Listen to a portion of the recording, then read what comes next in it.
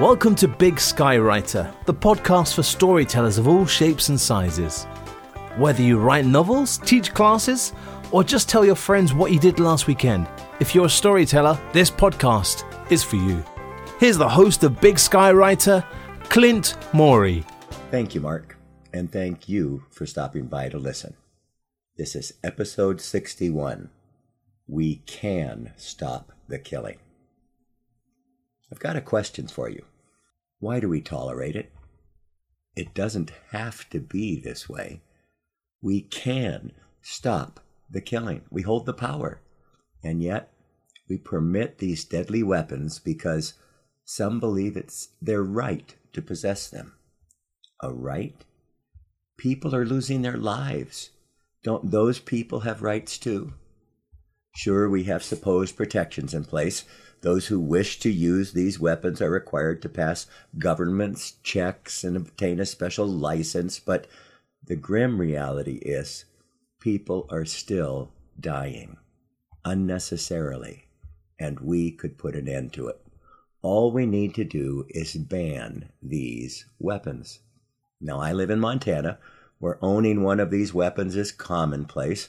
Some even own more than one.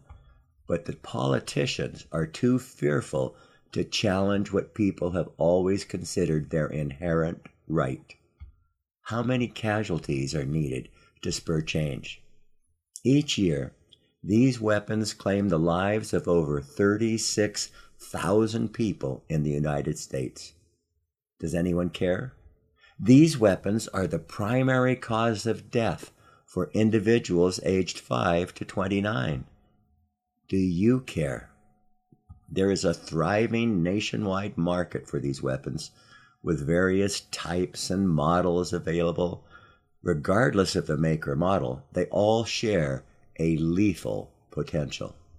It's time to align our hearts and minds with reality. It's time to enforce a ban. Consider these incidents. On January 26, 2017, a man plowed his Dodge Challenger into a crowd during a protest in Charlottesville, Virginia, killing 1 and injuring 19. On April 8, 2023, a man in Times Square turned his 2014 Honda Accord into a weapon of mass destruction, claiming 1 life and injuring 22 others. On October 27, 2018, a man used his red SUV as a weapon, driving into a crowd, killing 6 and injuring 62.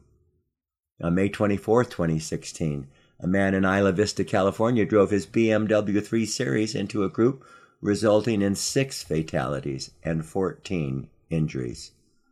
What was the common factor in all these tragic events? The answer is clear. A car. The car is indeed a weapon, and it must be banned.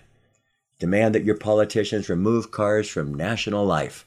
If there were no cars on the road, we could prevent over 36,000 deaths and avert more than 2.3 million injuries every year. Every year. All it takes is the willingness to act. But we can stop the killing. Ban cars. Imagine a world with no cars, no gas guzzlers, no electric vehicles, none. What could be better than that? You want to go somewhere? No problem. Walk. Walk to work, walk to school, walk to the store, walk to visit family or friends. Just imagine all the lives that would be saved.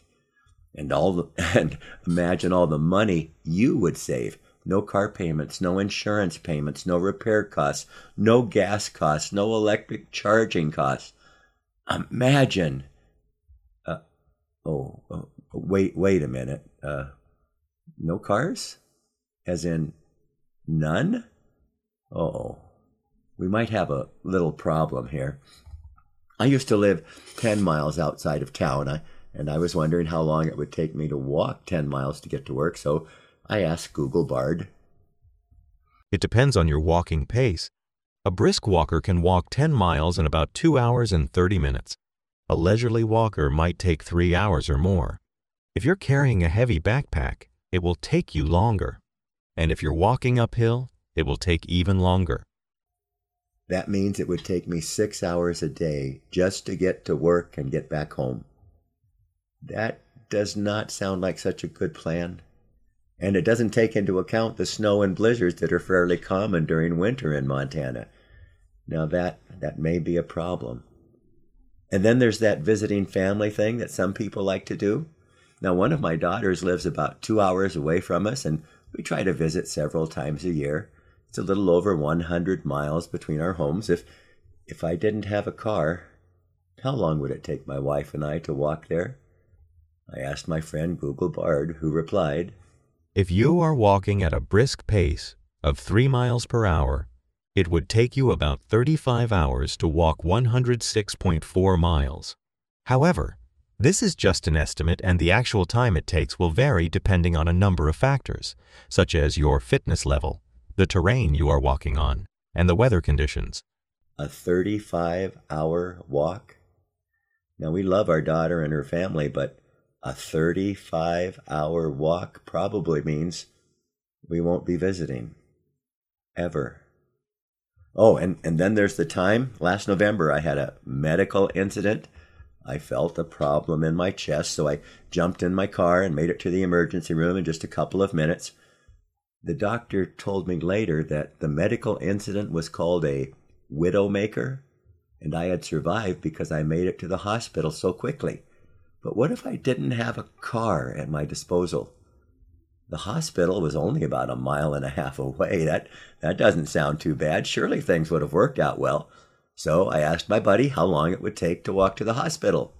A brisk walker can walk 1.5 miles in about 30 minutes.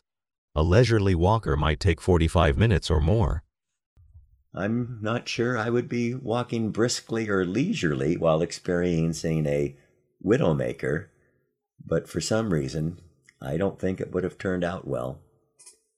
Perhaps this getting rid of cars thing isn't such a great idea.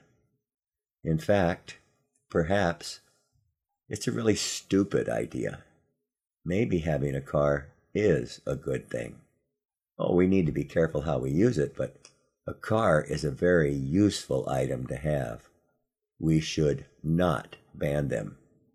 Yeah, I think I'll go with that. Forget what I said earlier in this episode. I'm keeping my car, and I recommend that you keep yours also.